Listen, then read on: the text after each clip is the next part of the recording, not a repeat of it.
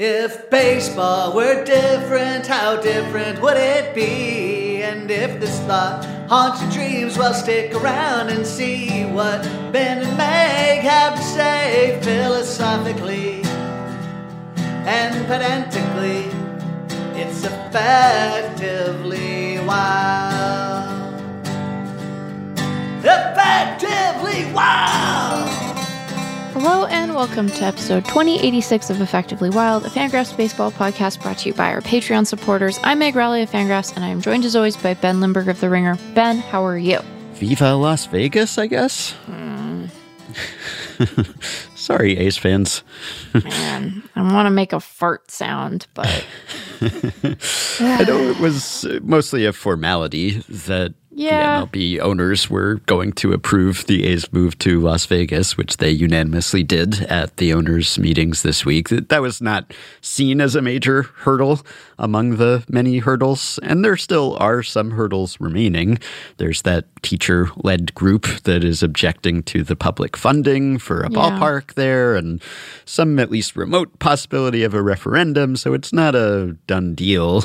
And obviously there are just countless questions about where the A's are going to play and whether anyone's going to come see them and support them in Las Vegas. But this makes it feel official, maybe, or people who haven't followed it super closely maybe would have assumed that this was a huge hurdle that had to be cleared. But ultimately, MLB owners usually not going to stand in each other's way unless someone wants to move a team into their backyard, I suppose. I just am so skeptical of the success that this is going to have in Vegas. I feel like they just assume that we, and by they I mean MLB owners generally, but John Fisher in particular, just assume that we I don't want to reference one of my own tweets, but I'm about to do it, have no object permanence.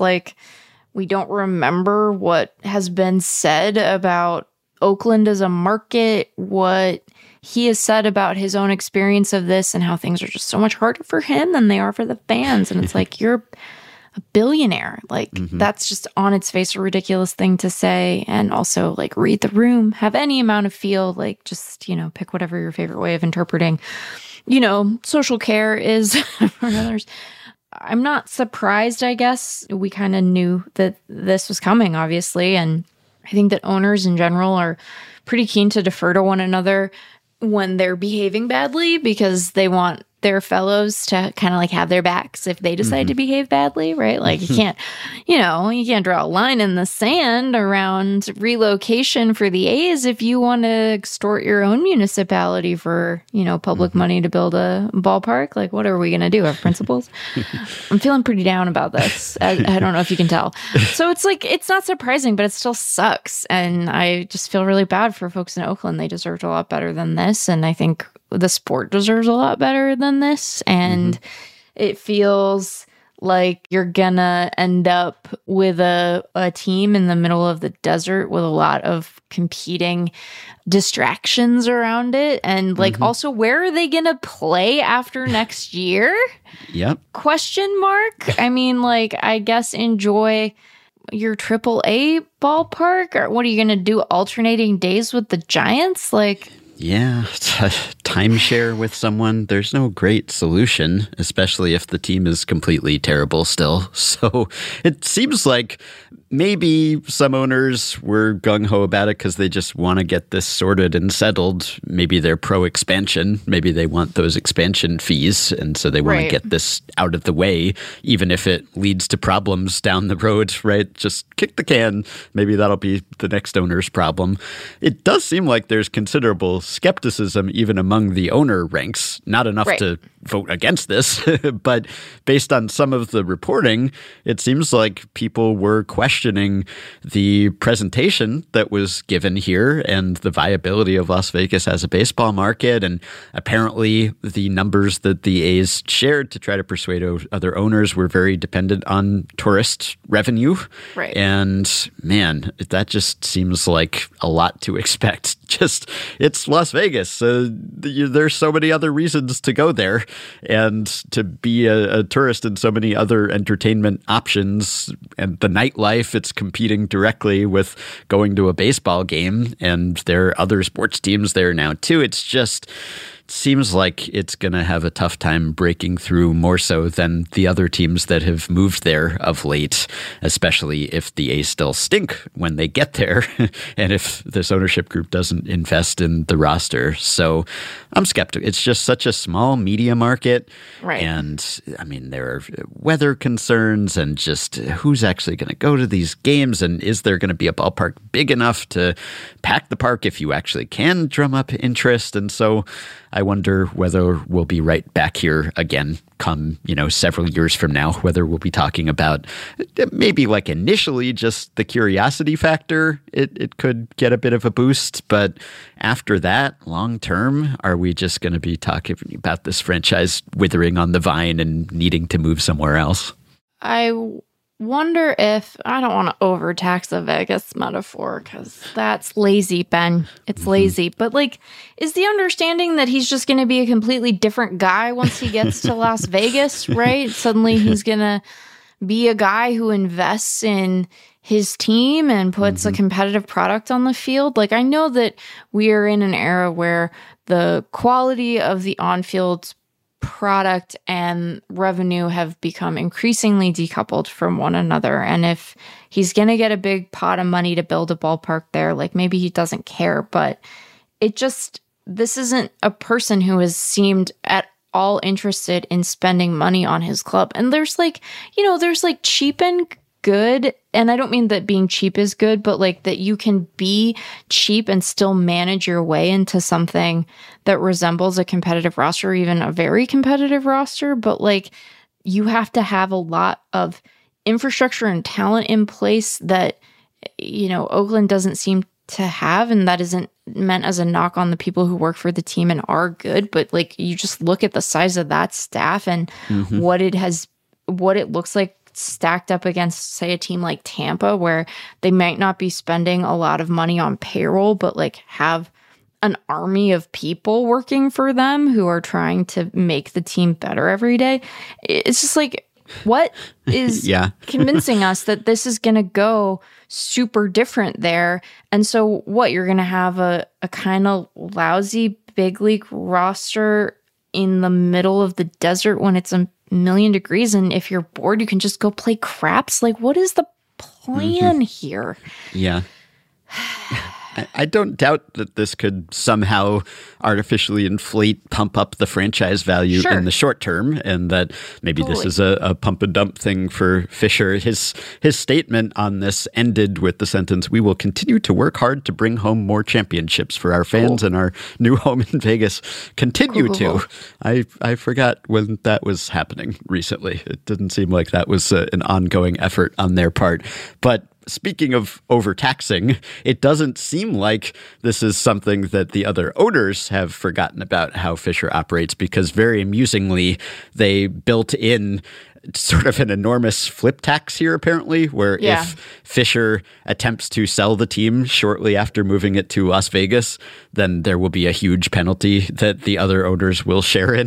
So it seems like they fully expected him to just get there and say, okay, my job is done here, let me cash in. And maybe he still will, but if he does, then the other owners will get a cut of this, which maybe they're hoping for. Maybe that's why they approved this. Yes, give us the nice cut of the revenue that you get after moving your team.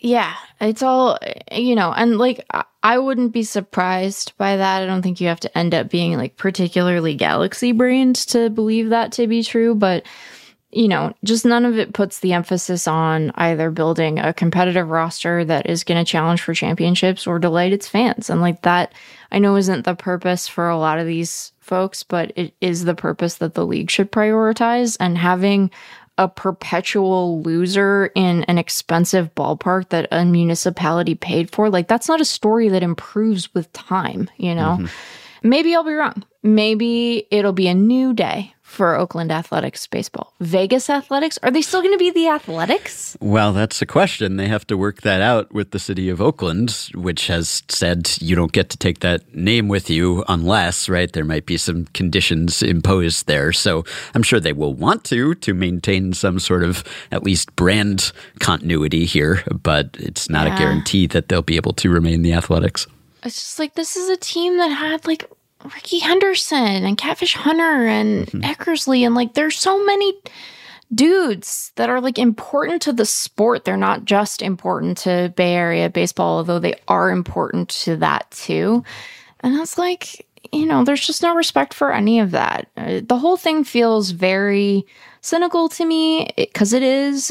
It feels lousy, and it's like, we do remember things. Like I understand that as a like society, we are perhaps not great with like historical literacy. One could make that argument, and I think make it convincingly. But it's like, have you been to a ballpark? If there is a guy on the opposing team who did one annoying thing 15 years ago, he's going to get booed every time he comes up to the plate. They think we're going to forget this? Like, what are we doing? Anyway, I'm grumpy. I can tell. I get it, though. Yeah, Joe Sheehan wrote a great piece this week in his newsletter, which is open to all now, I believe, and I will link to it on his website, joesheehan.com. But he absolutely ethered Fisher on the occasion of Padres owner Peter Seidler's death and compared and contrasted the two, and the way that Seidler's death was greeted and people's expressions of gratitude and approval for Seidler, and basically said, what do you want people to say about you after you die? Do you want them to say nice things about how you lived your life? Or do you want them to say the things that they would say about John Fisher if he were to die today, which would be different things, right? And maybe it doesn't matter to you because you're dead at that point and you don't get to hear what people would say about you anyway. Unless, you know, sometimes there's news that you're not doing so well, or even maybe there's a fake report that you met your demise, and then sometimes there's an outpouring of appreciation before the person actually dies, and they actually get to hear that, get to preview what it would be like. Or sometimes people will have like celebration of life type things before they die, so that they're like, hey, I don't get to attend my funeral in spirit exactly, so I want to see what this would be like in advance. But you could say, as Seidler said, you know, you can't take it with you, referring to his money.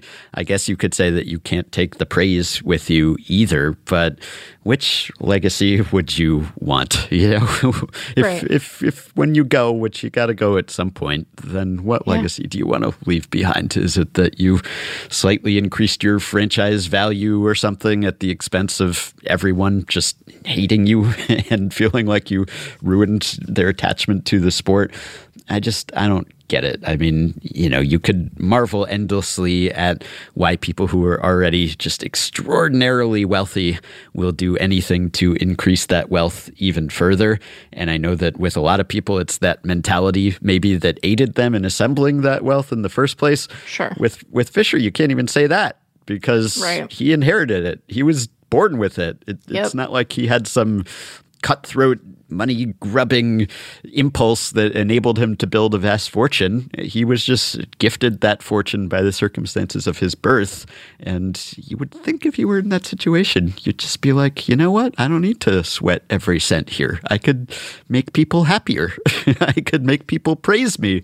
But that just does not appear to be important to him, or if so, he's certainly not going about it in a way that would lead to that type of remembrance. I think that, look, I don't know the man, you know, so I do hesitate ever so slightly to engage in armchair psychology, and I don't want to pathologize behavior unnecessarily because we do a lot of that. That's what TikTok is for. But wow, I'm really on one today, Ben, you know? I'm on one.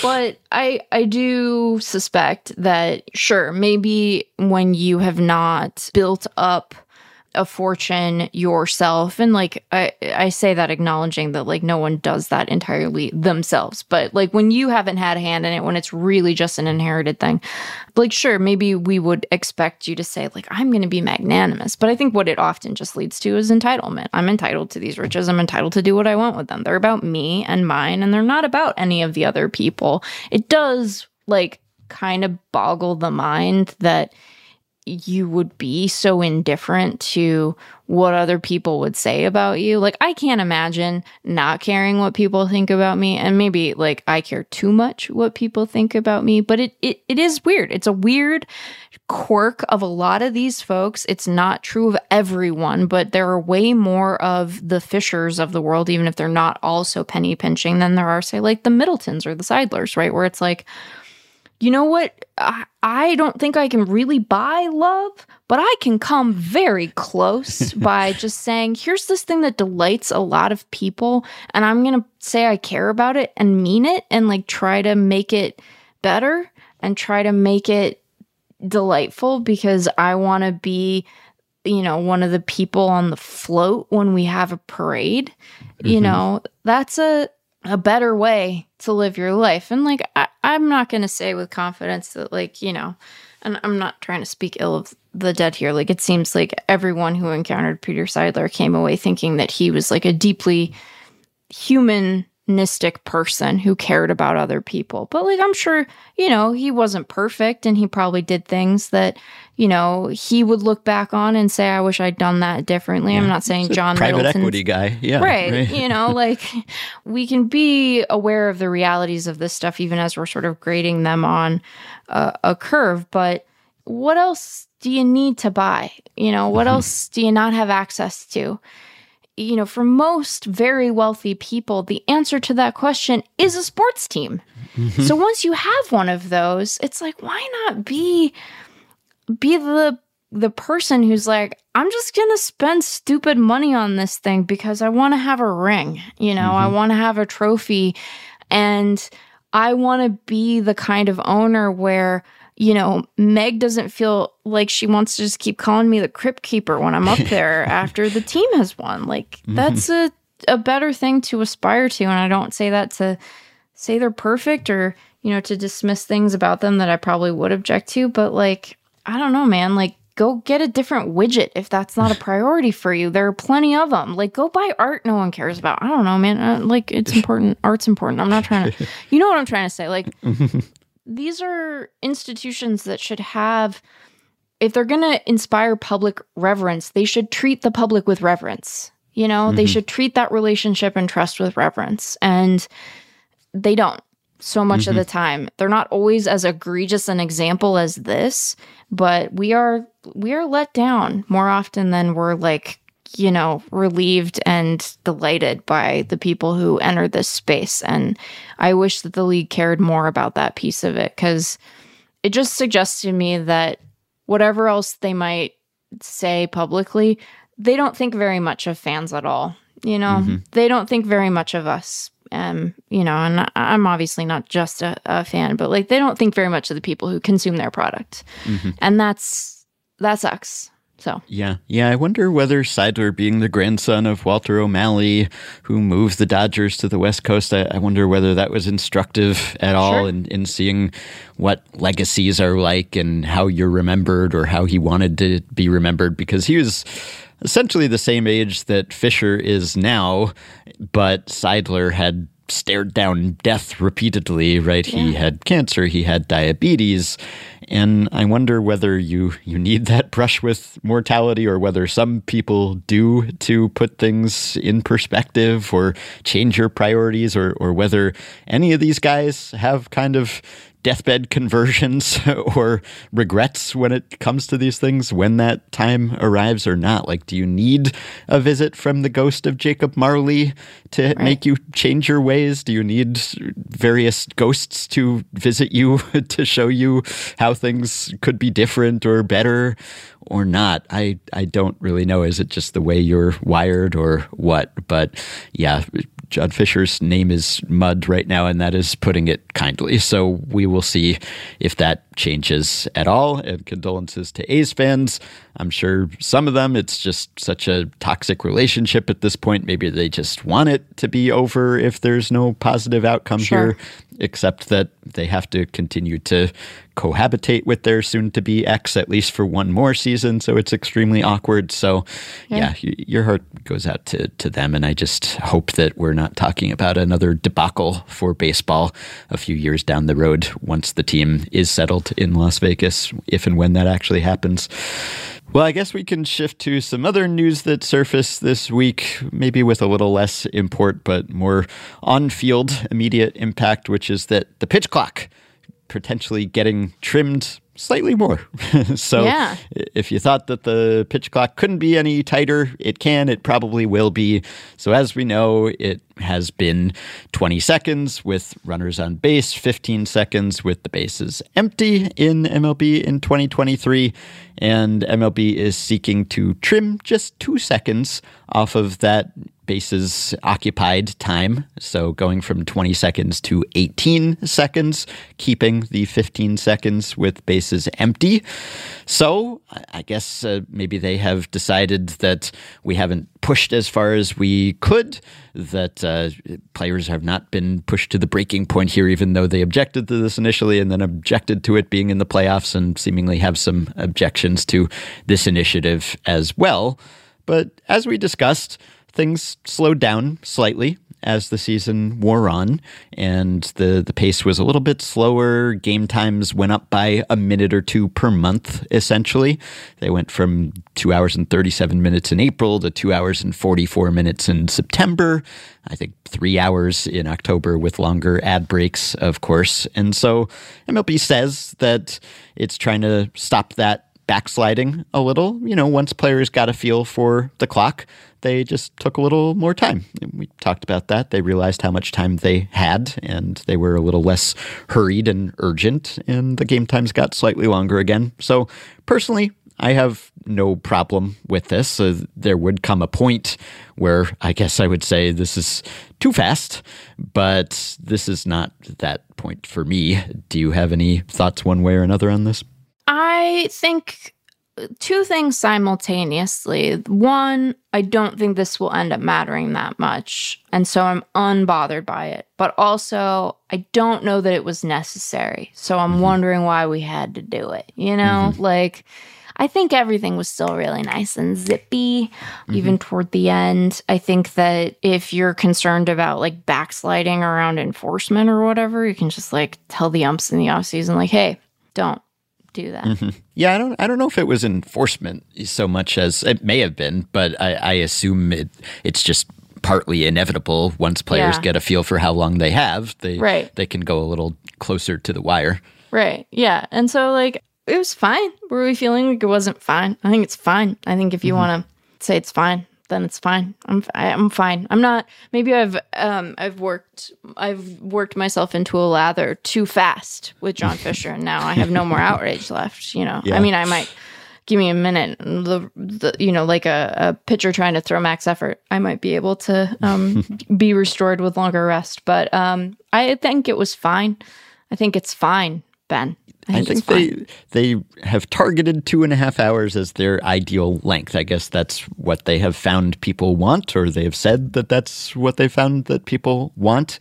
So I don't necessarily need it to be that zippy, but I have no problem with this because I thought it was fine at the start of last season too. And so if you want to keep things closer to that than where it was at the end of last season, that works for me. Again, it's 2 seconds in some situations. It's not going to make a big difference. And they have tested it this way in the minors. So this is not unproven.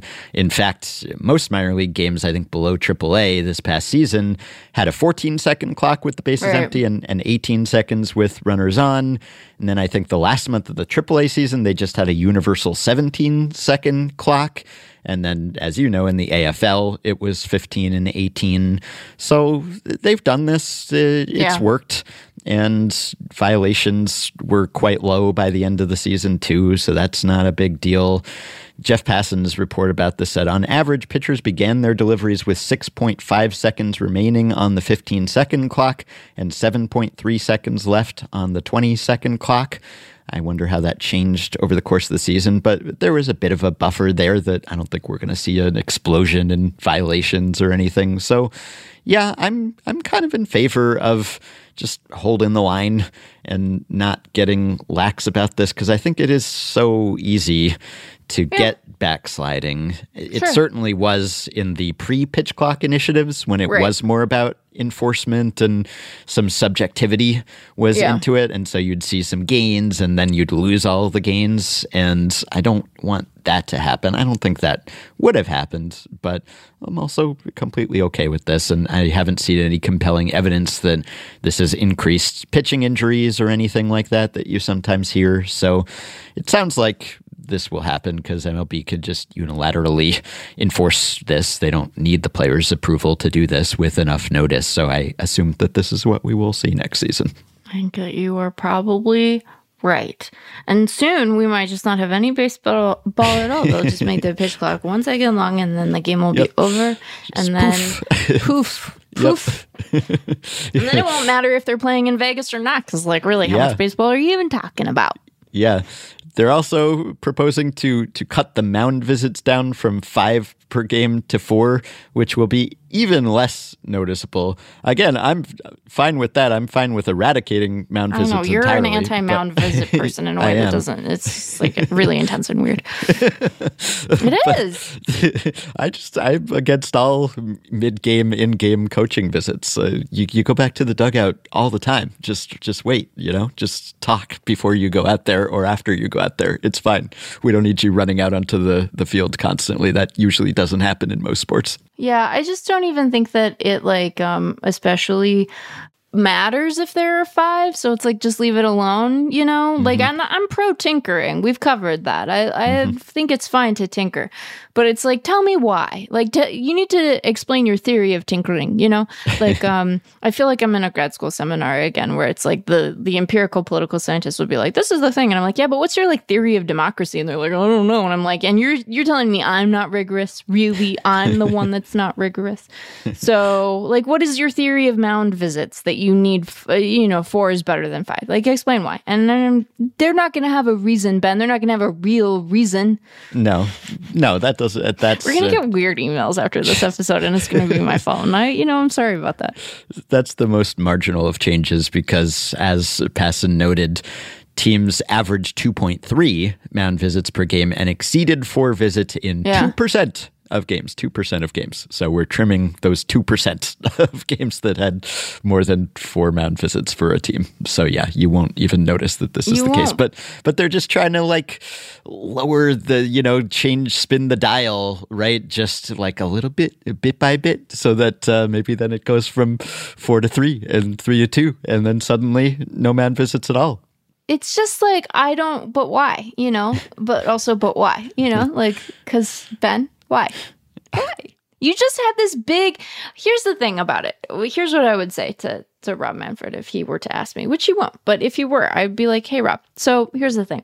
You just had this big victory from a rules perspective, and I just spent the first 20 minutes of our podcast being pretty nasty about your losses this year. But in the rules arena, really top notch, doing great. Mm-hmm. So just let it be. You don't have to make any more changes. You can just keep these changes in place, leave it alone, and refill your rules tank for when you want to bring the challenge system to the big leagues. Because this is, people are going to be like, but why? It's fine. It's just why? And they're not going to care, pretty much, probably. I could see his position being, the other interpretation would be, yeah, we're coasting, we're riding this wave of success right now. Everyone's pro rules changes. Strike while the iron is hot, right? While I have this vast approval for my initiatives, this is the time to get my agenda passed, right? And so he might think, okay, capitalize on that. I guess you have to calibrate, because you push too far, too fast,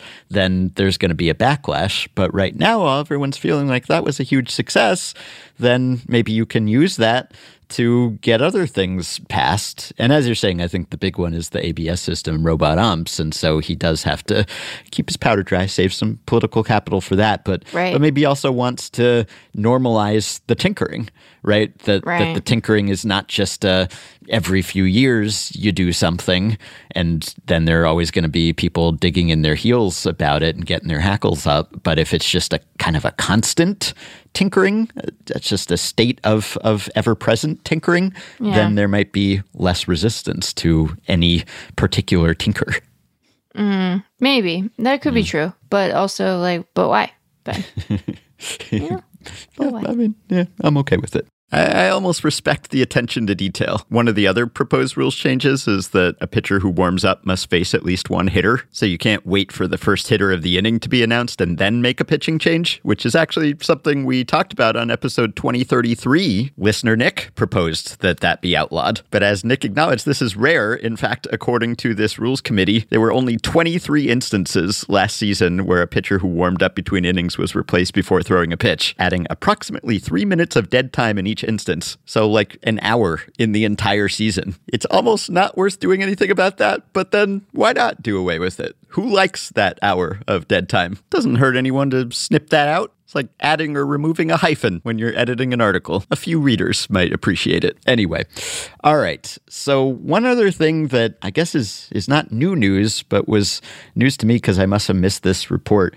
Did you see how much David Stearns' contract from the Mets was when he signed to be their Pobo? So he, according to, I believe, John Heyman of The Post, he got 5 years, $50 million from the Mets. And I thought this was interesting in light of the Craig Counsell contract, which was 5 years, $40 million, or in some quarters was reported as 5 years a little more than $40 million. Others said exactly 40.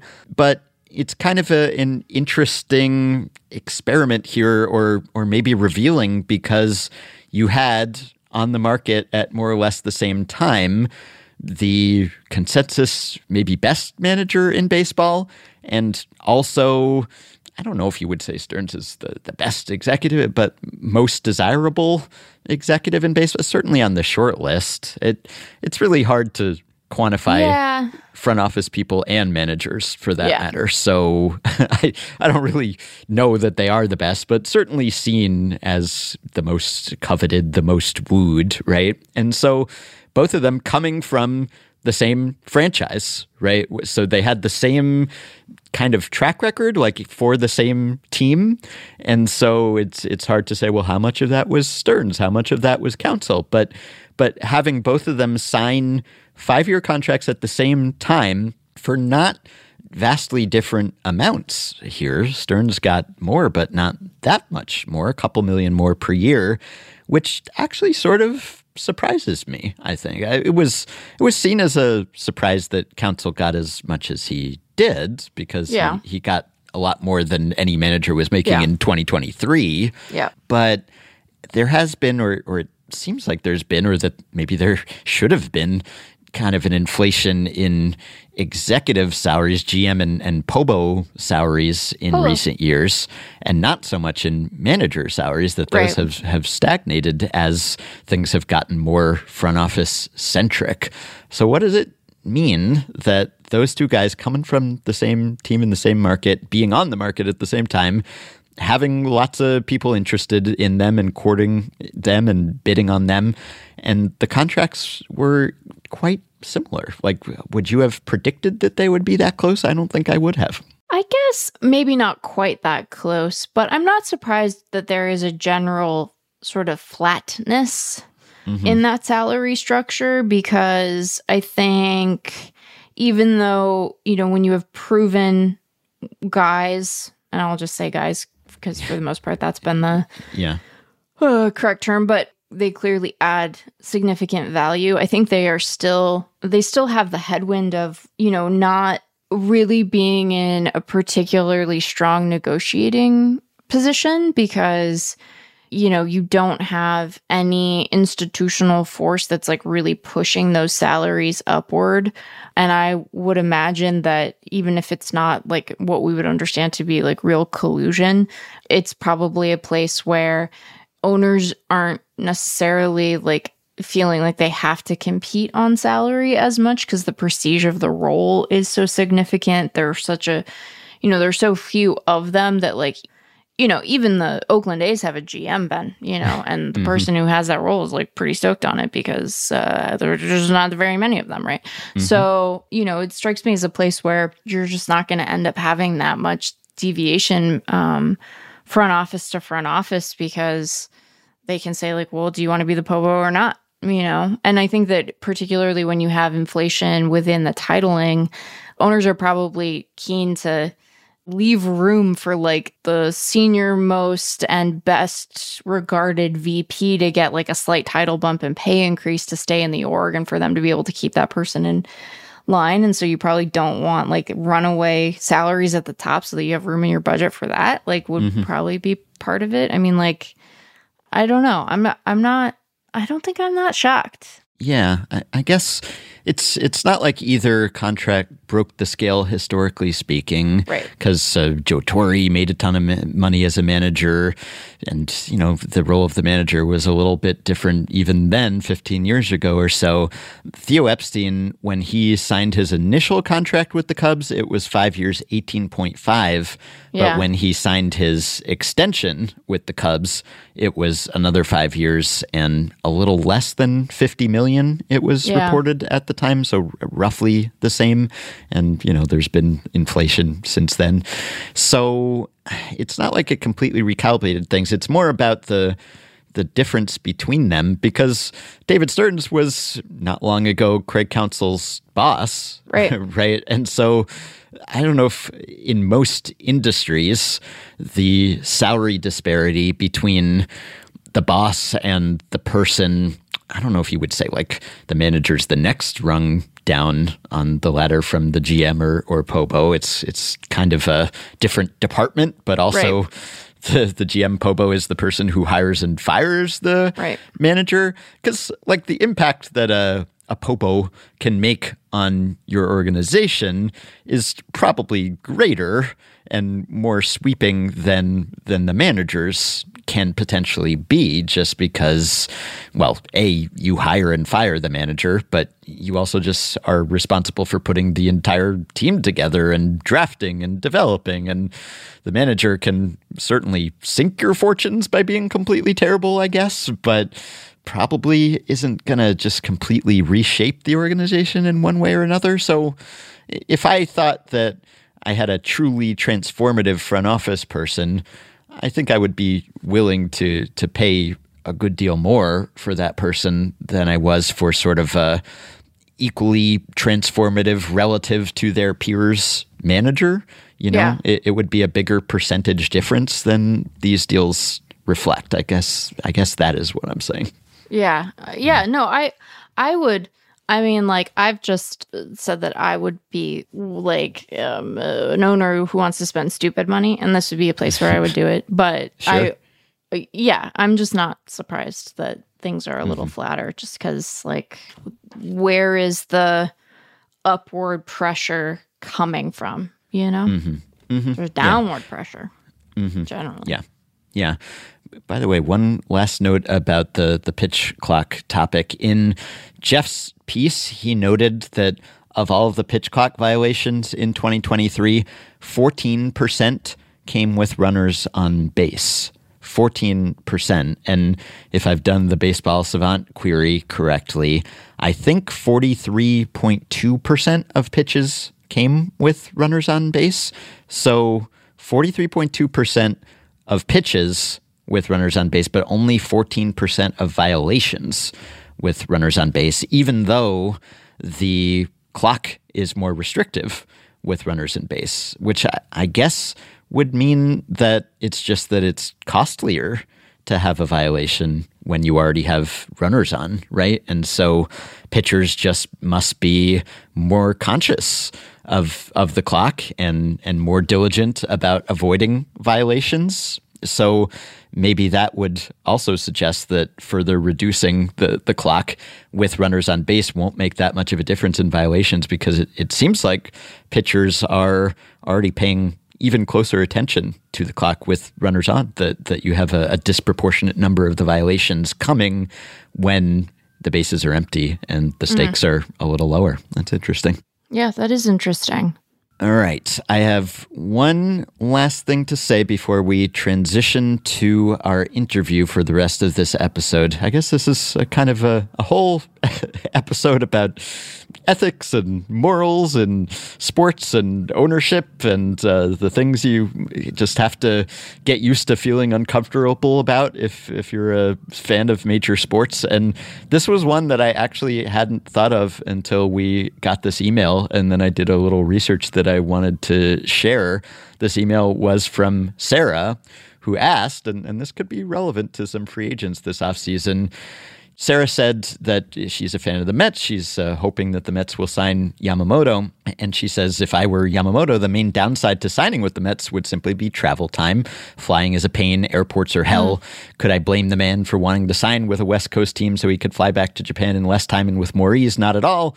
But I have a theoretical solution to this problem made possible via Steve Cohen's Scrooge McDuck-esque fortune. Would it be possible to include a clause in a player's contract that allowed for their personal and unlimited use of a private jet?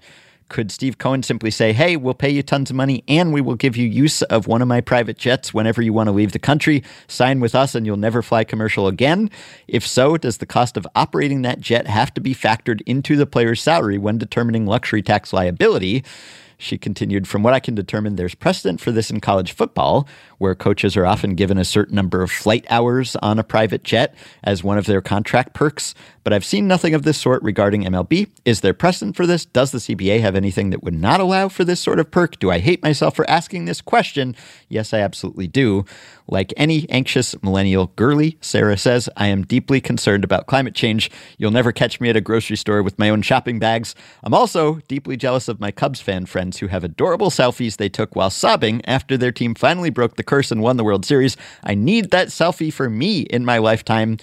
And Sarah says, well, I'm horrified by my moral failings. I'm willing to overlook the use of one singular private jet if it gets me a World Series win.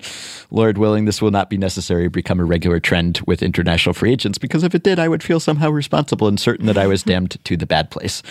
So if it does become a trend, I don't think it will be Sarah's fault, because as I have determined, there is precedent for this in MLB. Yeah.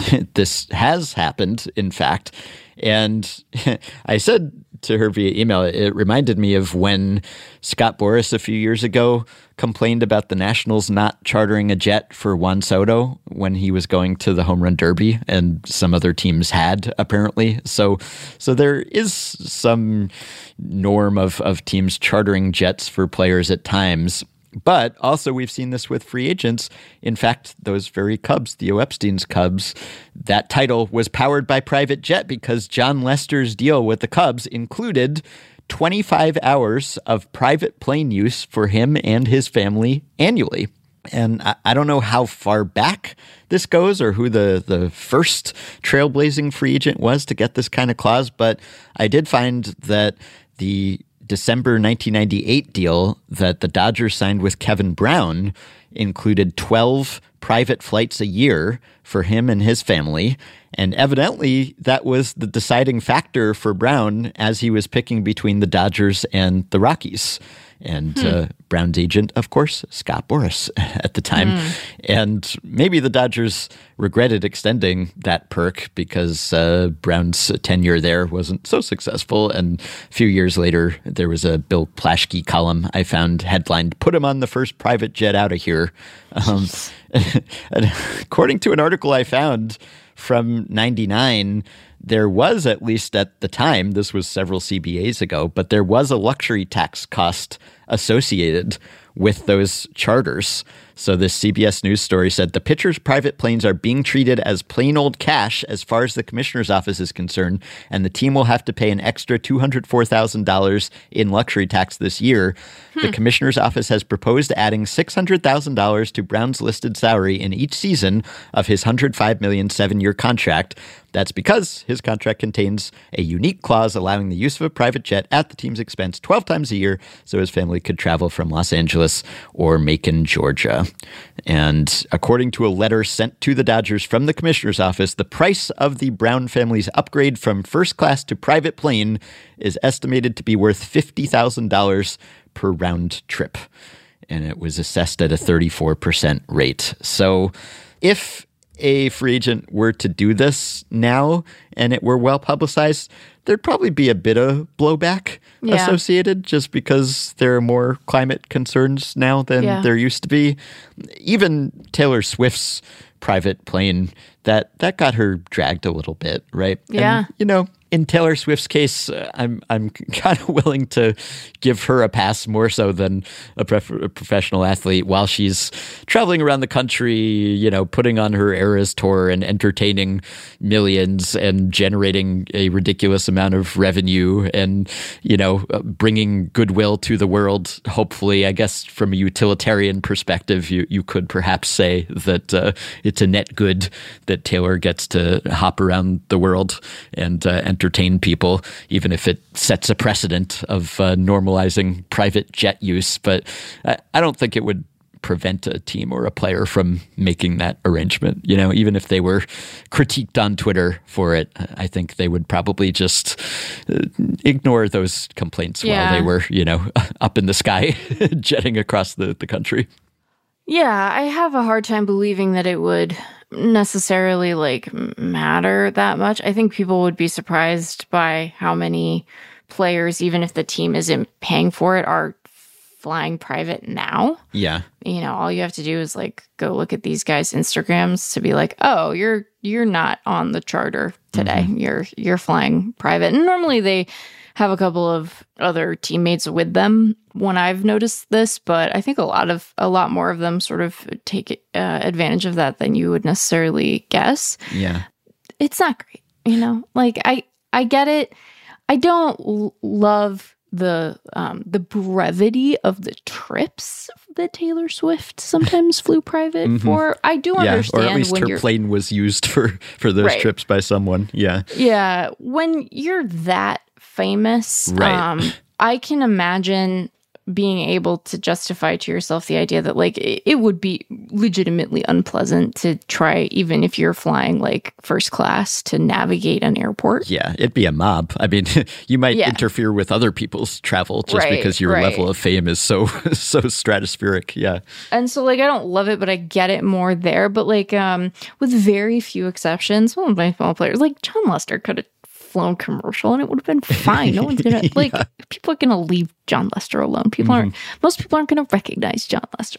I think where possible we should try to pool our travel and get the most carbon bang for the buck. And the charters are nice. Most of them are on the charter for stuff, but I realize that's not gonna be the case when you're going home or having your family come and meet you somewhere and do a thing. So I don't know. I think it's fine for it to be considered part of the payroll hit, because if we didn't include that stuff, I am sure that there would be a number of kind of expensive perks that teams would sort of lard up contracts with, and probably do it in a way where they're well, don't you want that instead of salary? And it's no, just pay them cash, please. Yeah, there are all sorts of perks, just suites on the road, and lots of stuff, but not normally charter flights. Definitely first class tickets and everything, but it does happen. Ohtani took a private jet from spring training to the WBC this spring, and thousands of people were tracking his flight info and greeted him when he landed. I had forgotten this, but Masahiro Tanaka rented an entire Boeing 787 to go to New York to sign his contract in 2014 when the Yankees signed him. It was a whole 787 for 6 passengers. Tanaka, his wife, who was a pop star, and a personal manager, and a toy poodle also was listed as a passenger, but he just I guess he wanted to avoid, there was a snowstorm. He wanted to get there in time for his press conference. So rented this plane for an estimated $200,000 for this flight. Which, even if you're making Masahiro Tanaka money, that is a lot. Yeah, and they just postpone it a day. Yeah, and the Yankees didn't pay for him to do that. That the Yankees, in some ways, are kind of cheap, right? Wasn't it reported that it was like them and the Reds were not paying for free Wi-Fi on flights or something this year, right? But Tanaka's contract included a certain number of first class tickets between Japan and the U.S. And so the Yankees reimbursed him for the equivalent of the price of a first class ticket, but not for the price of renting a 787.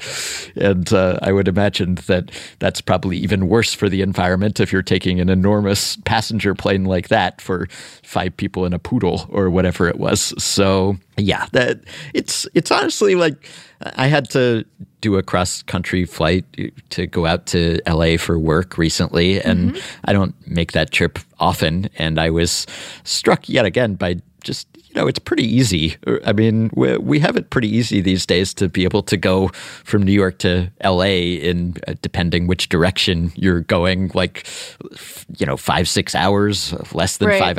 It's really, I take a nap and suddenly I'm somewhere where it's warm and there are palm trees. It's wow, that was easy. I mean, You're a plane sleeper.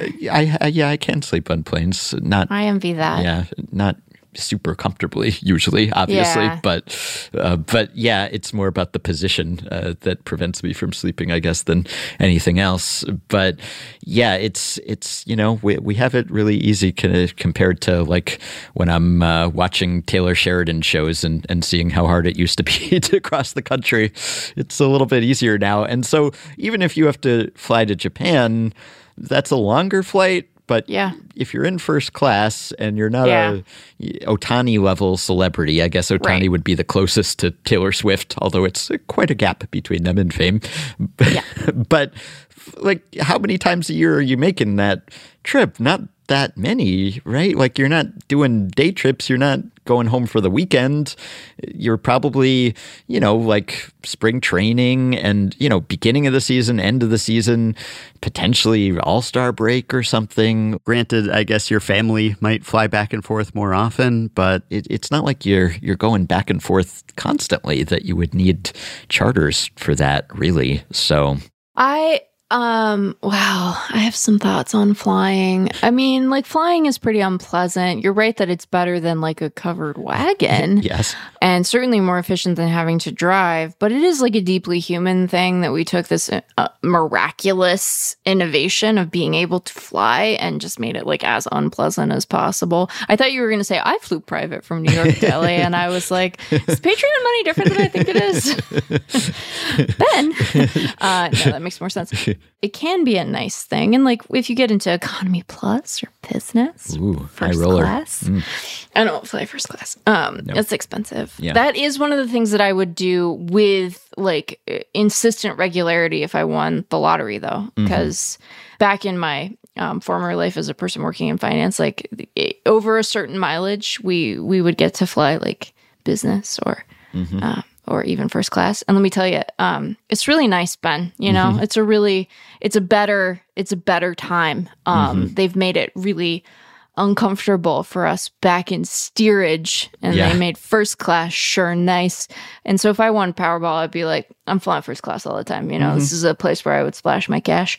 But economy plus is fine. Do you ever pay for Wi-Fi on flights? I've decided to take this in a slightly different direction for very rarely. I never have do it. On occasion when I've just had to, I was in the middle of writing or editing or something, and I could expense it. But I prefer not to, and I know you do too. Yeah, I don't.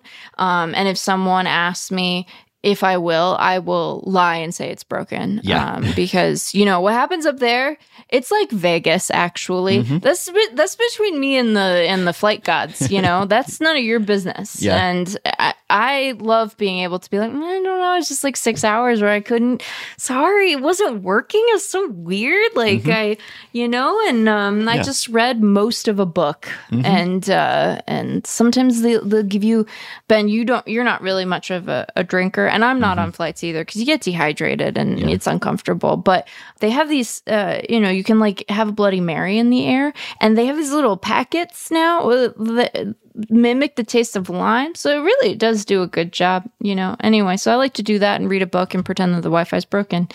What were we talking about? Well, I was going to say that this travel it has come up as a consideration, at least for MLB, as it weighs realignment. I don't think that this is why it would decide to do some radical realignment or not, but it has been pointed out that if you were to align things more in line with how geography actually works, right? That you could potentially reduce travel and thereby reduce emissions, which is becoming of greater concern. It's such a drop in the bucket when it comes to just the global carbon emissions, and yet I guess you have to start somewhere or stop somewhere, and you can only control your little fiefdom. And so there has been some writing about how there would be less travel. Now teams would like less travel for other reasons too. Players would prefer to travel less, certainly, and have less jet lag and everything. But also there could be, I guess, a green benefit from realigning and having less travel. And of course, there are always offsets and things like that, although sometimes those are just greenwashing, I suppose. Greenwashing. And speaking of different types of washing. I was just going to say, this is such a beautiful transition. Yeah, because the rest of this episode will be about sports washing a little bit, but also about whether that is as big a concern about baseball as perhaps we've thought. So this is prompted by the soon-to-be sort of existence of Baseball United, a startup baseball league, or at least it's hoping to be a baseball league that is in Dubai, in the United Arab Emirates. And I think this came to a lot of people's attention during the MLB playoffs when there was a draft for some Baseball United rosters, and people were like, wait, Bartolo Colon and Robinson Cano and Didi Gregorius are going to play baseball in the Middle East somewhere? What is happening exactly? Well, what's happening is that there is a league that aims to begin play next year, actually, that it's about a year away from coming to fruition, supposedly, but it's going to be in the news over the next week or so because there is what they're calling an all-star showcase on November 24th and November 25th. This is going to be the first time that we get to see something like this league in action at Dubai International Stadium. And it's going to feature two Baseball United all-star teams playing a 2-game series. And I just have questioned, what is this exactly? What is happening here? And so there are some details. We know some things about this league, and I'll share what we know, what they have put out there. This is run by a guy named Cash Sheikh, who is kind of an entrepreneur. He's actually been on Shark Tank promoting his other business, which was called Be Somebody, which was founded, I think it was like to book sessions with trainers and instructors and motivational speakers. Now he's the person who's kind of the public face of Baseball United, and he is aiming to make this the #1 international baseball league. So he's got these other leagues in his crosshairs here: NPB, KBO, CPBL, ABL, the Latin American leagues that play in the Caribbean Series, and says that there's a huge opportunity here in the Middle East and South Asia. And here's a quote from him. "We did a lot of market research over the last 2 years, met people face to face, and we found out there are a ton more baseball fans in this region than we ever imagined. In Dubai alone, there are 450,000 baseball fans. In the UAE, there are about 800,000 baseball fans in a country of 10 million people." I'd love to know how they're defining baseball fans, right? For sure. It's just like people who've heard of baseball. I don't know, but there is a big cricket fan base, obviously. Whether that will translate to baseball, I don't know. But they're putting on this showcase next week, seemingly as a proof of concept, but also to attract investors, because it's taking place in this 25,000 seat stadium, but selling tickets to this event has been difficult. I'm reading from this Sportswash piece that just came out. Sheikh admits, the majority owner, chairman, CEO of the league, that selling tickets has proven difficult since the region is not known for massive crowds consistently flocking to athletic events, especially for a sport that is not a tradition in the area. On a 1 to 10 difficulty level, this one is a 47 for us, he said with a laugh. I was just looking at a board of our ticket sales, and I'm like, holy expletive, guys. This is not moving as fast as we need it to move. And what I'm realizing is it's different than what we're used to back home in the United States. We're used to people going in droves to sporting events, but out here it's not necessarily like that. So I don't know. This doesn't sound like the greatest sign that he's having such trouble selling tickets to this thing, but people have been interested because a lot of MLB legends are either playing or investing in this league. So Barry Larkin is a big guy behind Baseball United, and Mariano Rivera, Albert Pujols, Felix Hernandez, Ryan Howard, Adrian Beltre, Hanley Ramirez. They're all co-owners of the league's 8 teams, 4 of which have been announced thus far, and they're investors in the league. Nick Swisher will play a role as an analyst on broadcasts. So I really don't know what's going to come of this, but we were curious, right? And Sheikh says the MLB system has contracted in a significant way over the last few years. They cut the draft in half. They cut the minor leagues in half. So you've got a lot of guys who would have had opportunities to play at the big league level that don't anymore. Now we have an opportunity with Baseball United to offer that. What do you make of the prospects of this league, if anything? I mean, I guess it's hard for me to know, in part because I have the same questions about sort of how they're gauging existing interest in something like this and how reliable that data is, how passionate the quote unquote fandom is. I do think that when you look at some of the projects that have emerged in that part of the world, whether it's this league or others, when you have a government that is sort of invested in the project of sports as part of its long-term strategy for prosperity in the region, there's so much money there that even if it's not them, if someone decides hey, we're willing to operate at a loss for 10 years to try to build baseball in, the UAE or Saudi Arabia or wherever, the money is there to do that on some sort of scale, presumably, right? So am I confident that this particular league is going to become anything? I mean, really, I'm not. Mm-hmm. But one could imagine that with enough sort of political will and money from a sovereign wealth fund that it could happen on some level somewhere if someone really wanted it to. It's a fraught conversation because I don't want to be indifferent to, I think, the very justified and real concerns over human rights abuses in the region. I am conscious of we kind of get into this a little bit in the interview.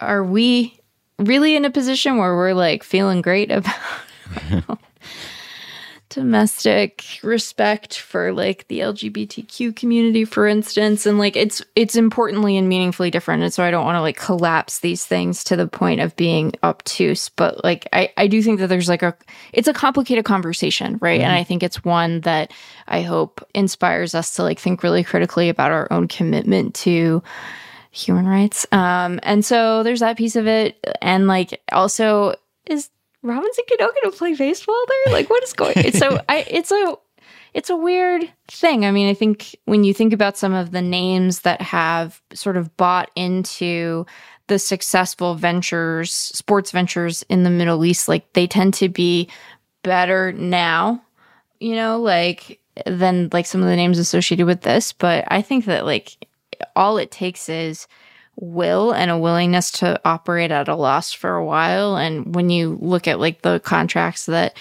you know, some of these endeavors were willing to give to like Tiger Woods, like somebody could do it sometime. I don't know if this is the one that's going to do it, but you know, it seems like the option is there. Yeah. Another goal that they have expressed is to promote unity in the region through what the CEO has called baseball diplomacy.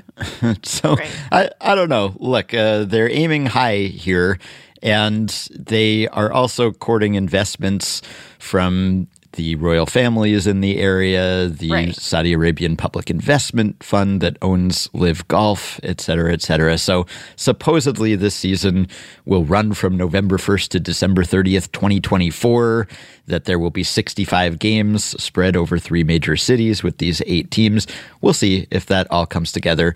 In theory, I want baseball to be played in more places. I want there to be more interest in baseball. I want there to be more money out there for players. I mean, that all sounds nice, but this is part of a larger shift and trend in the sports landscape. And that's why we are bringing on our guest, Rick Mace of the Washington Post, who has been one of the authors of this series that they've recently run called The New Kings of Sports, that has explored this massive influx of funding from the UAE and Saudi Arabia, et cetera, and what effects that it has, good and bad, and whether this is nefarious and whether we should be suspicious of the motivations here and the ramifications that this has caused, because really baseball is kind of the last big sport to feel the impact of these investments, because this has been all over the place in golf and tennis and basketball and on and on and on.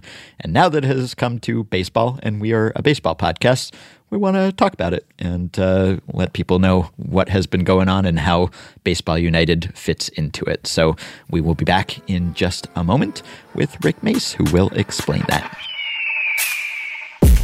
With the 4th overall pick in the Baseball United inaugural draft, the Falcons select Pablo Sandoval, infielder, out of Puerto Cabello, Venezuela. At the wall, another Pablo Sandoval with a 3-homer game in World Series game number 1.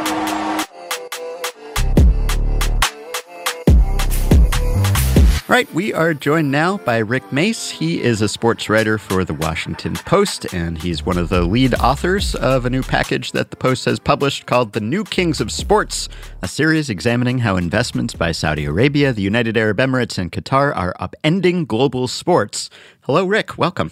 Hi, thanks for having me.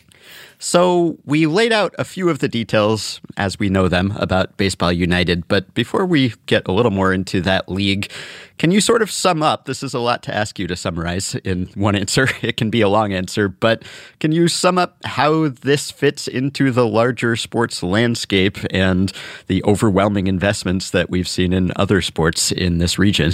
Yeah, I mean, I think what we're seeing right now, and it's really been so pronounced the past 6 months or so, is just an influx of money that's coming in from the Middle East that's really kind of reshaping the sports hierarchy, the global sports power structure.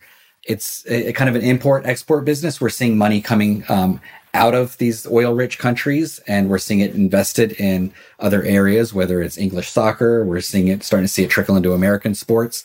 And then it's also, them trying to grow sports in their backyard. And we're seeing that with the Saudis' professional soccer. We're seeing it with, Qatar hosting the World Cup, and UAE trying to grow the sport of baseball right there in their backyard. So it's really fascinating. We are seeing it change just in almost fast forward fashion. Just the money is just so pronounced, and it seems like every single sport is being impacted. Baseball isn't one you would think would be touched on because it's not a popular sport. It's not well known across the Middle East, and yet here it is. It's one of many sports that is got huge money behind it, and they're testing to see if there's an audience in the UAE and across the region.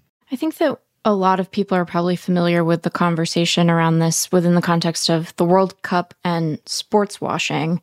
This idea that trying to be a participant in an owner of a player in the international sports space as a way to divert attention away from sort of unsavory policies that some of these governments might have in place. That certainly seems like it's one of the motivations, but I think your work talks about how it is a more complicated question than that. Can you kind of lay out for us what you understand to be sort of the goals of these different governments and sports leagues and what they're trying to accomplish both within the Middle East and then internationally? Yeah, I think you put it well. I think sports washing almost became like an easy go-to shield for people to discuss the topics and the motivations. It was certainly something used by members of the media. We hear by politicians, by some people within the sports universe itself. And really, I think is the more people we talk to, the more we realize that the issue is a lot more nuanced than that. You can't just point to any one thing and say, this is why they're investing in sport. It's part of it. It's one of the reasons. And it's been successful on some level. We're seeing countries throw money into sport, and it's normalizing some of the behaviors and activities that are taking place in that region. But it's bigger than that, right? It's more nuanced. There's a financial component. These are countries that have long-term plans, and they've long subsisted off of just oil revenue, and they don't think they can do that for decades to come. So they're looking for other revenue streams, and they're trying to diversify their economies. And things like sports and tourism are major cornerstones of those plans. So that's a big one. They're not just throwing money and watching it disappear. They expect a return on these investments, maybe not immediate, but down the road. There's a lifestyle and entertainment component for the people in these countries. These are cultures that are changing in very rapid fashion. They're embracing more entertainment options, and they're trying to give their populations more things to do and more things to see. And there's a public health component. A lot of these countries are traditionally not particularly healthy. Their obesity rates are high. They have very low activity and exercise rates. They don't have a lot of outlets for some of these things. Gyms and public spaces and parks that maybe we're more familiar with here. So I think it's all of these things. I think sports washing is an important one. It's a huge part of the discussion, certainly a worthy part of the discussion, but it's not the whole thing. And it's hard for me to see how, the folks behind Baseball United feel like, launching baseball in an area where it's not traditionally been popular is really going to do much to change the reputation or the way we view that part of the world. Yeah, I wanted to ask you, to the extent that sports washing is the goal, how can we assess whether that's effective? Because in my media bubble, it almost seems as if there's a Streisand effect where it only calls attention to the human rights abuses and the other concerns about the region, right? And you just hear more about those things. And you did, the Washington Post commissioned a poll for one of the pieces that you wrote about where you asked American fans how they felt about these countries potentially investing in their sports team. And the reaction was pretty strongly negative. So what can you tell about whether this is working or could work, or whether it's worked in the past with previous rounds of what might not have been termed sports washing at the time, but may have had the same goal? Yeah, well, what I would say is it kind of normalizes activities in business. Maybe the first ones out of the gate produce some of that shock, some of that awe, but then over time, people get kind of used to it. They become accustomed to us talking about these countries in a business context. And then other people line up and they're eager to take the money. Let's just look at, Live Golf and the Saudis. When Live Golf launched, there was a lot of backlash. As time passes, the biggest detractor, the PGA Tour, is suddenly willing to partner with them. And not only that, but, they're more normalized in a sense. Suddenly Live Golf has a television contract. They attract some of the big names, some of whom, were adamant that they would never jump over there. And then the Saudis are able to use that Live Golf relationship and show what they can do with money and show how they can change a sport. And suddenly they're also having the same conversations with other sports leagues, whether it's the UFC, whether it's the tennis tours, whether it's, the women's golf world. Once they kind of get their foot in their door and they show what their money can do and can provide, other people are eager to have those discussions. So they know that there's going to be this sports washing conversation. They just have a longer view of it, and they think that they can outlast that discussion. There's also a lot of people that feel like there is some good that can come out of that sports washing discussion on both ends of the spectrum. If we look at the World Cup in Qatar, you're right. There was this echo effect, and it did shine a huge spotlight on a lot of human rights concerns there, whether it's labor issues, whether it's gender issues, whether it's gay and lesbian issues. And it actually brought about some change. Maybe that change would have happened otherwise. Most people agree it wouldn't happen at the rate and the speed that it ultimately happened. But to host the World Cup, the country and the government in Qatar had to make huge changes that they'd resisted for years and years. We're only a year removed from that World Cup, so maybe it's too soon to say, this was a major success. You want to see if those changes last, if they're actually systemic in nature. But there are some signs that hosting these events can produce some major society and cultural change in some of these areas. Is there any concern about sort of too quickly oversaturating these markets within sort of the region itself? You can imagine something like, UFC or golf or tennis having not only an audience there, but also internationally. And I know that, the NBA's preseason endeavors there have been broadcast across the world, but we have a lot of different sports, some of which have sort of an existing fan base within the region, some of which, like baseball, are perhaps a bit newer in terms of the domestic tradition around them. Is there any concern that they're going to be, just too many things going out at once to really allow any of these concerns to thrive? Or is it just that there's so much money in the region that they can sort of sustain that maybe uncomfortable growth period and not have to worry about making a profit right away? Yeah, I suspect the latter. I mean, I feel like all these entities right now are almost just kind of putting a toe in the water and trying to see, what the money is like, what the money can do, and also what the fan reaction is going to be.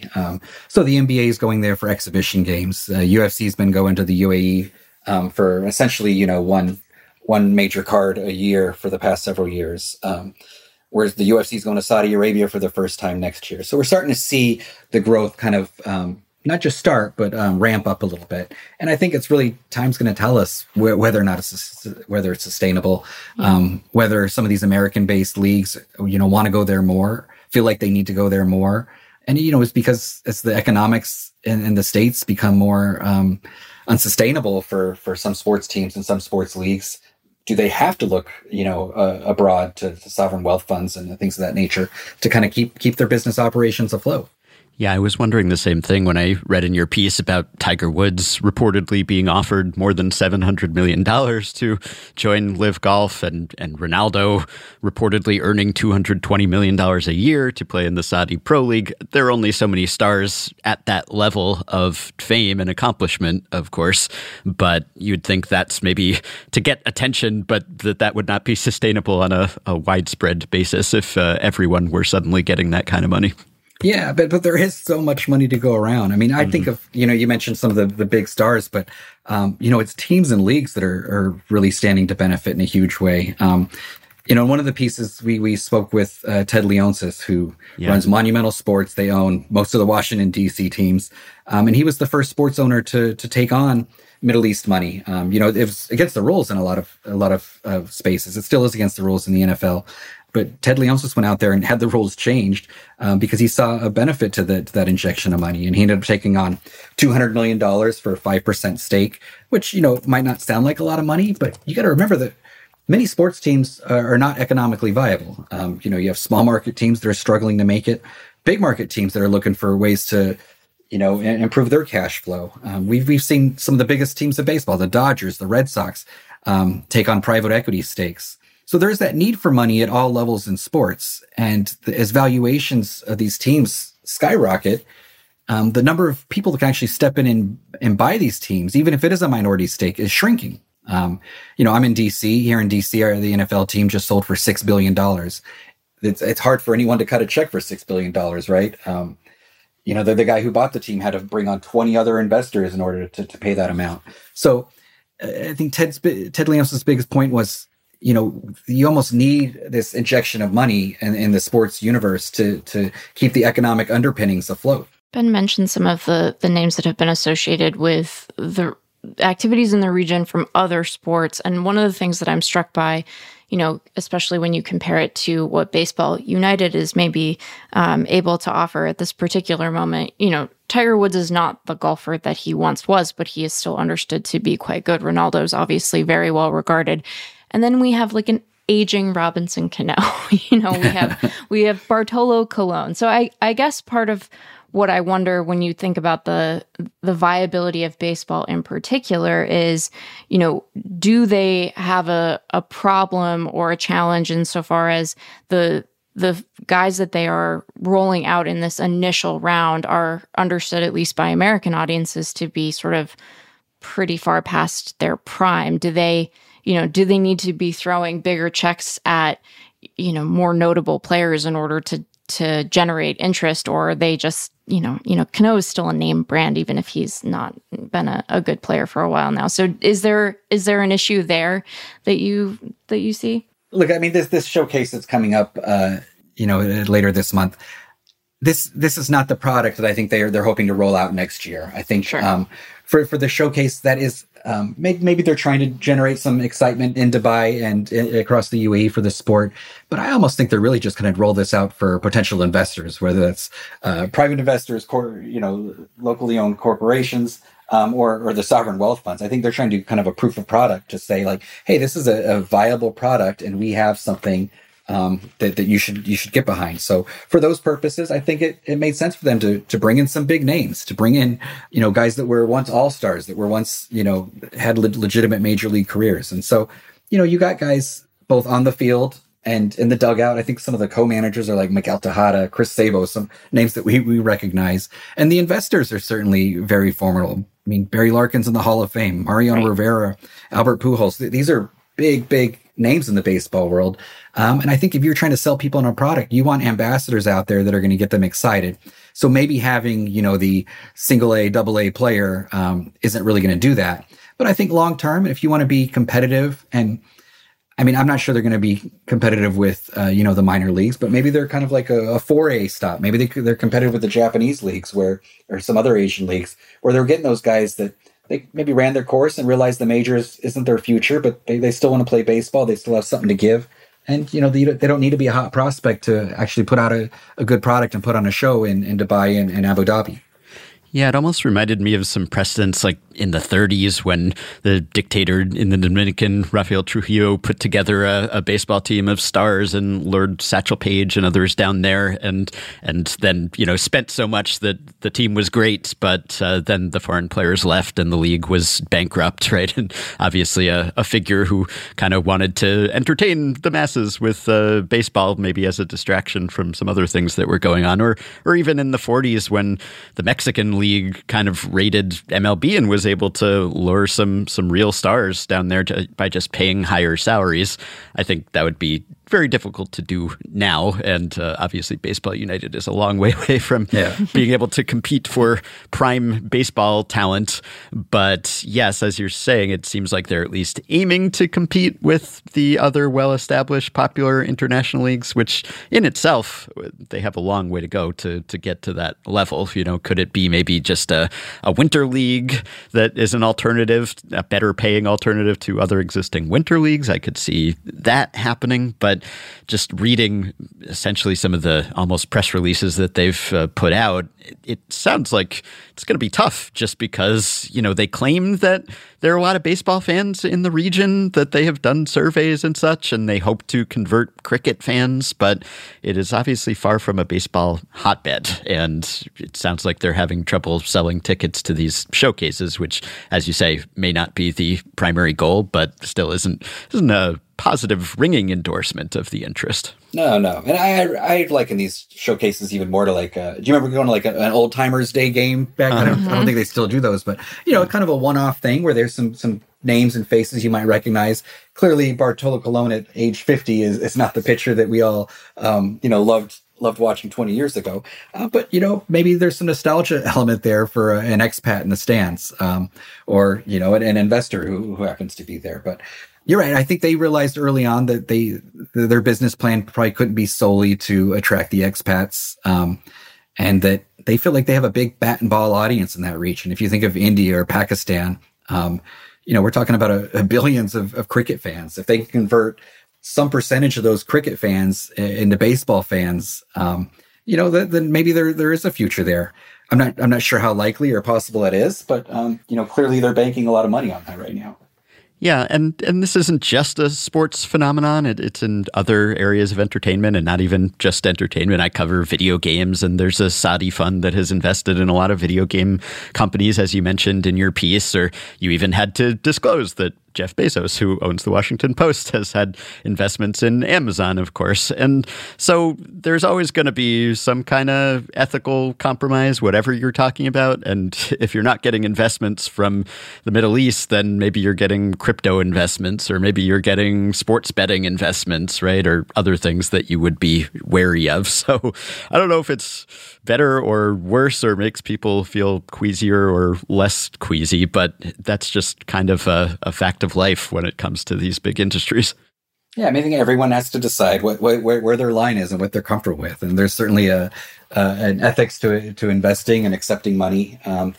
And, you know, it could be a blurry line, and it could move. And these countries could change the way they operate and function, and the way they treat their people and outsiders. And I think there has been major changes. The UAE, one of the pieces we explored, is just a very fundamentally different place than it was, just 30 years ago.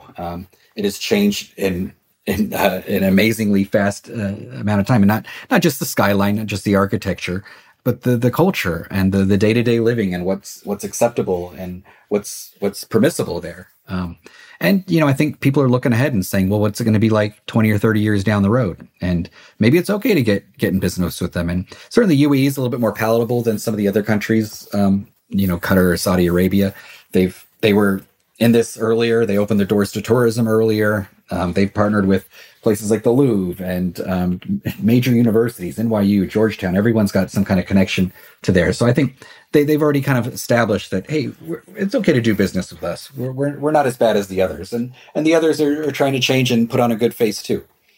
Well, and I don't want to downplay the human rights abuses that have gone on in the region, but it does also inspire you to ask the question, like, what is the U.S. landscape going to look like in 10 years?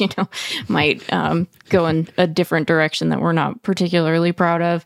I am curious in your reporting if there's been any conversation. This is something I think about, as a person who covers baseball and lives in the American Southwest, if there are any sort of environmental sustainability questions that have arisen as leagues have looked to push into that region. Surely you can build dome stadiums in the Middle East just like you can here in the U.S., but it is a place where I would imagine that is a consideration that might end up being a pressing one if, we're going to end up with big facilities and expansive leagues. We did not go down that road. It is a very fascinating topic. Obviously, Qatar just built a bunch of soccer stadiums seemingly overnight to accommodate the World Cup. And, those are things that had to be prepared for the elements, the heat, the wind, the sandstorms. I'm sure there's certain lessons to be learned there, and I'm sure the money that's available could also benefit and aid teams and leagues here. I'm not sure there's any kind of specific plan, because most leagues are still they're just starting to figure out how they can take advantage of this money and these relationships.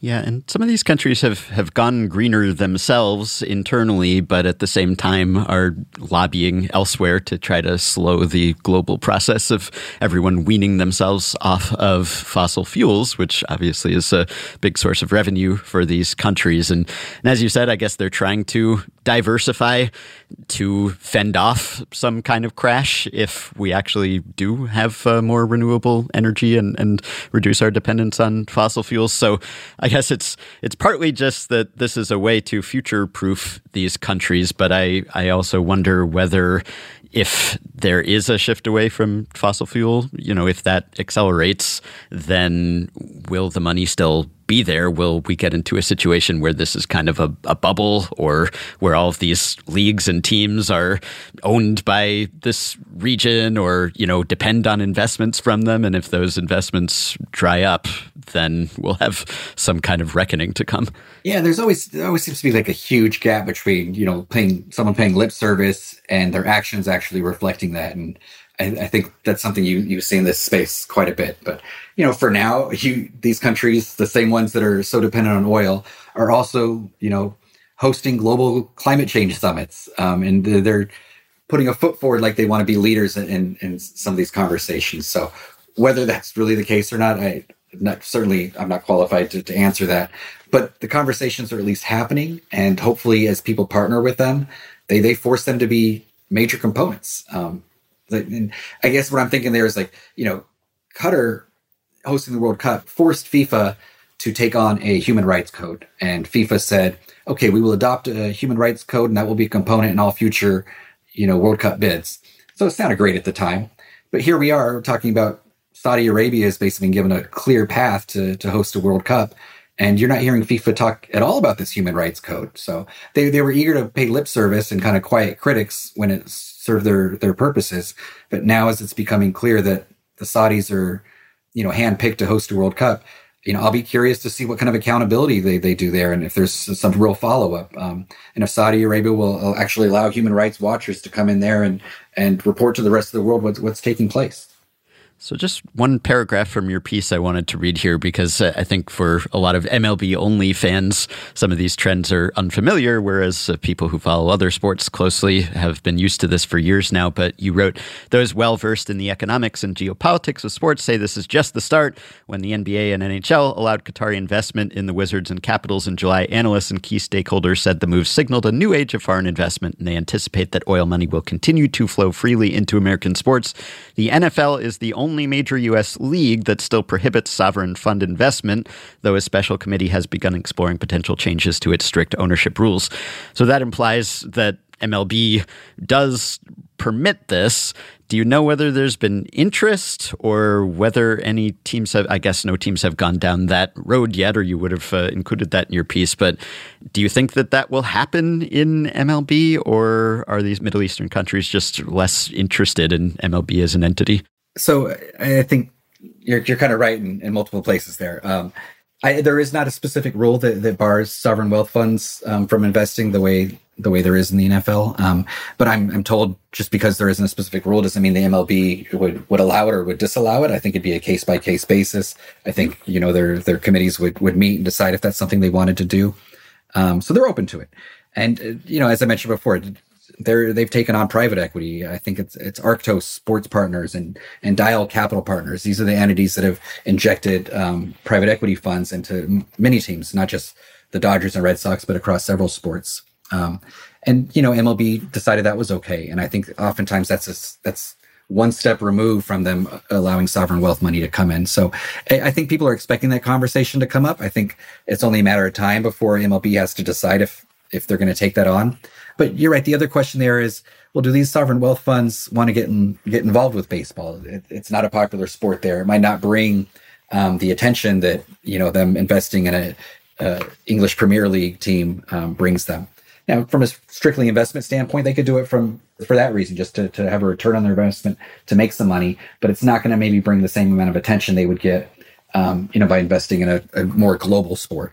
Yeah, and I think there's a rule against foreign ownership, like a controlling interest in MLB teams, and we haven't really seen that yet in the major North American sports leagues. I mean, I guess there's MLS, right? But in NFL, NHL, NBA, MLB, do you think that we will see that where I guess you could always have a domestic front for one of these foreign groups that's really the controlling interest, but would that be a bridge too far, or might we see that sometime too? That would seem to be a little ways off. This is just my opinion. It would seem to be a little bit ways off. I mean, right now, when we look at some of these private equity investments, they're usually capped at like 20%.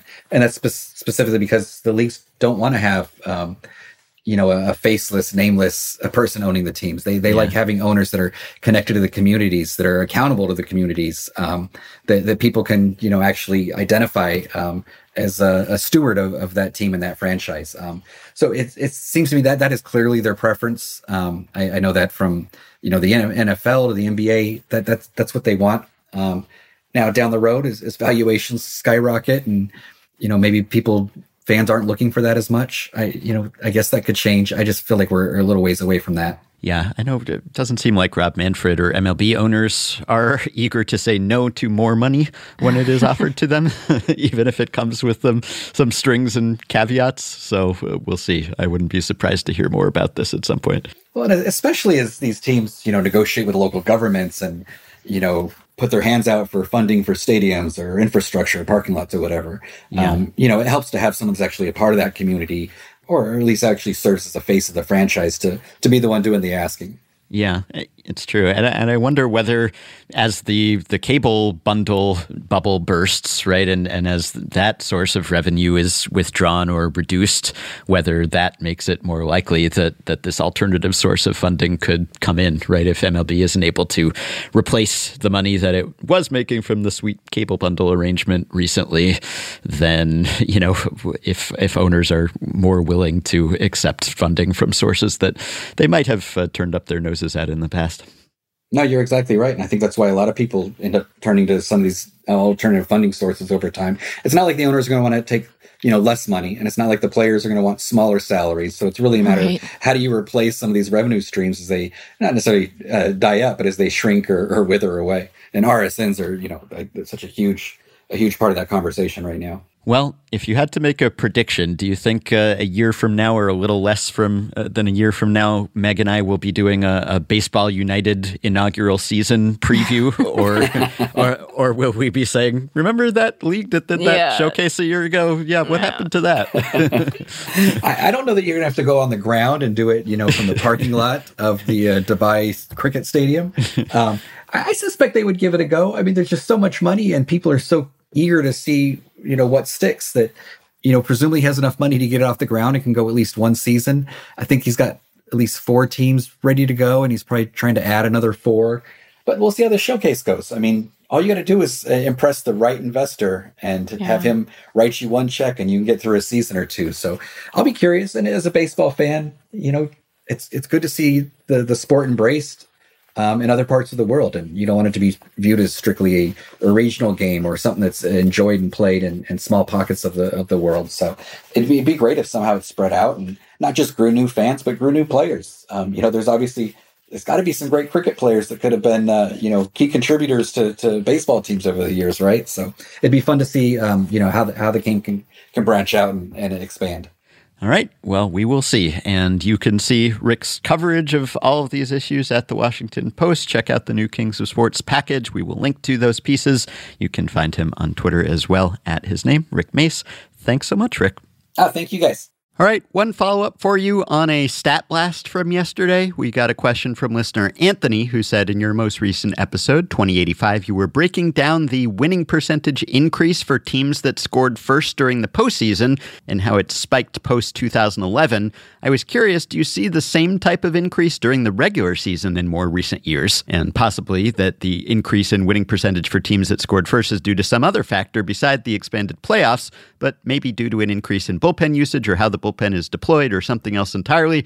And the answer, no, not really. There's no major increase in the winning percentage of teams that have scored first in the regular season over the same span. Rob Main sent me the data on this. The average winning percentage in the regular season from 98 through 2011 was 657, and from 2012 to 2023, 671, so only 14 points higher, whereas the winning percentage for teams that have scored first in postseason games has skyrocketed over that period by 80 points. So it may be due partly to bullpen usage, but specifically October bullpen usage, when you're using the same good relievers over and over, whereas you can't really do that in the regular season. You'll wear them out. But in the postseason, teams have figured out, hey, we got to give a higher percentage of our innings to better pitchers, and you can really concentrate them in October. So it could be that. It could be bigger mismatches in the playoffs that have been caused by a more watered-down playoff field, or at least a playoff field that permits bigger differences in team talent, or maybe other factors or just some random variation. But yes, to Anthony and anyone else who is wondering, that has been mostly a postseason specific phenomenon. We're going to do a draft next time, and we'll have coverage of a Shohei Ohtani documentary and a Shohei Ohtani dog. But for now, you can support Effectively Wild on Patreon by going to patreon.com/effectivelywild. The following 5 listeners have already signed up and pledged some monthly or yearly amount to help keep the podcast going, help us stay almost ad-free, and get themselves access to some perks. Amos Crawley, Anna Creech, Alan, Jeremy Raff, and Oliver Williams. streams. Thanks to all of you. Patreon perks include access to the Effectively Wild Discord group for patrons only, monthly bonus episodes, playoff live streams, shout-outs at the end of episodes, potentially appearances on episodes, and so much more, including discounts on merch and ad-free Fangraphs memberships. Just check out patreon.com/effectivelywild for all the options. If you are a Patreon supporter, you can message us through the Patreon site, but our inbox is open to anyone. Send us your questions and comments at podcast@fangraphs.com. You can rate, review, and subscribe to Effectively Wild on iTunes and Spotify and other podcast platforms. You can join our Facebook group at facebook.com/group/effectivelywild. You can follow Effectively Wild on Twitter at EWPod. You can find the Effectively Wild subreddit at r/effectivelywild. And you can register for the Effectively Wild Secret Santa. Deadline is December 10th. Thanks to Shane McKeon for his editing and production assistance. We'll be back with one more episode before the end of the week. Talk to you soon.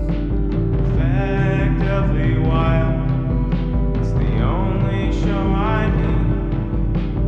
Hosted by Ben Lindbergh and Meg Riley. I wanna hear about shows.